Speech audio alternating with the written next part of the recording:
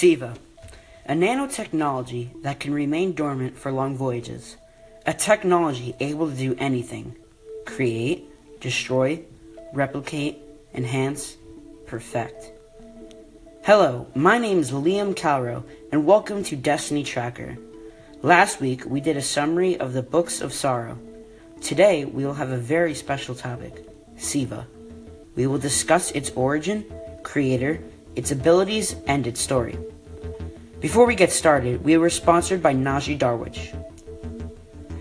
SIVA started during the golden age of human civilization, after the Traveler came. SIVA was created by the Clovis Bray Foundation. Anna Bray, the daughter of the owner, was working on a very special technology that can do anything you tell it to do. It was going to be used for the Exodus Project, a colonization effort to spread humanity's abilities and life across dozens of solar systems and beyond. They called it SIVA. This technology was given a directive and wouldn't stop until given a new directive.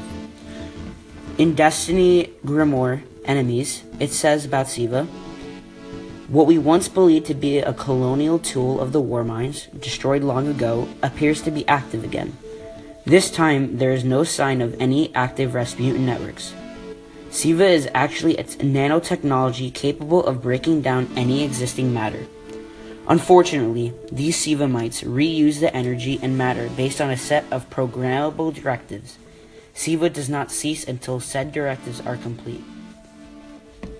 Anna Bray was working on a replication complex for SIVA to generate enough to do it by itself.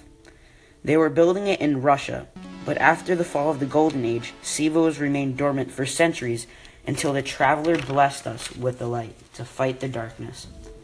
At that time, there were only two different groups of Guardians, the Warlords and the Iron Lords. The Iron Lords were notified about the rumor of SIVA, still in the replication complex. Lord Felwinter led us there. The replication complex was built under the power of the AI warmind Rasputin. Rasputin was meant to protect humanity on Earth, but after the fall of the Golden Age, he was corrupt. Rasputin saw the Iron Lords that were coming for SIVA as a threat.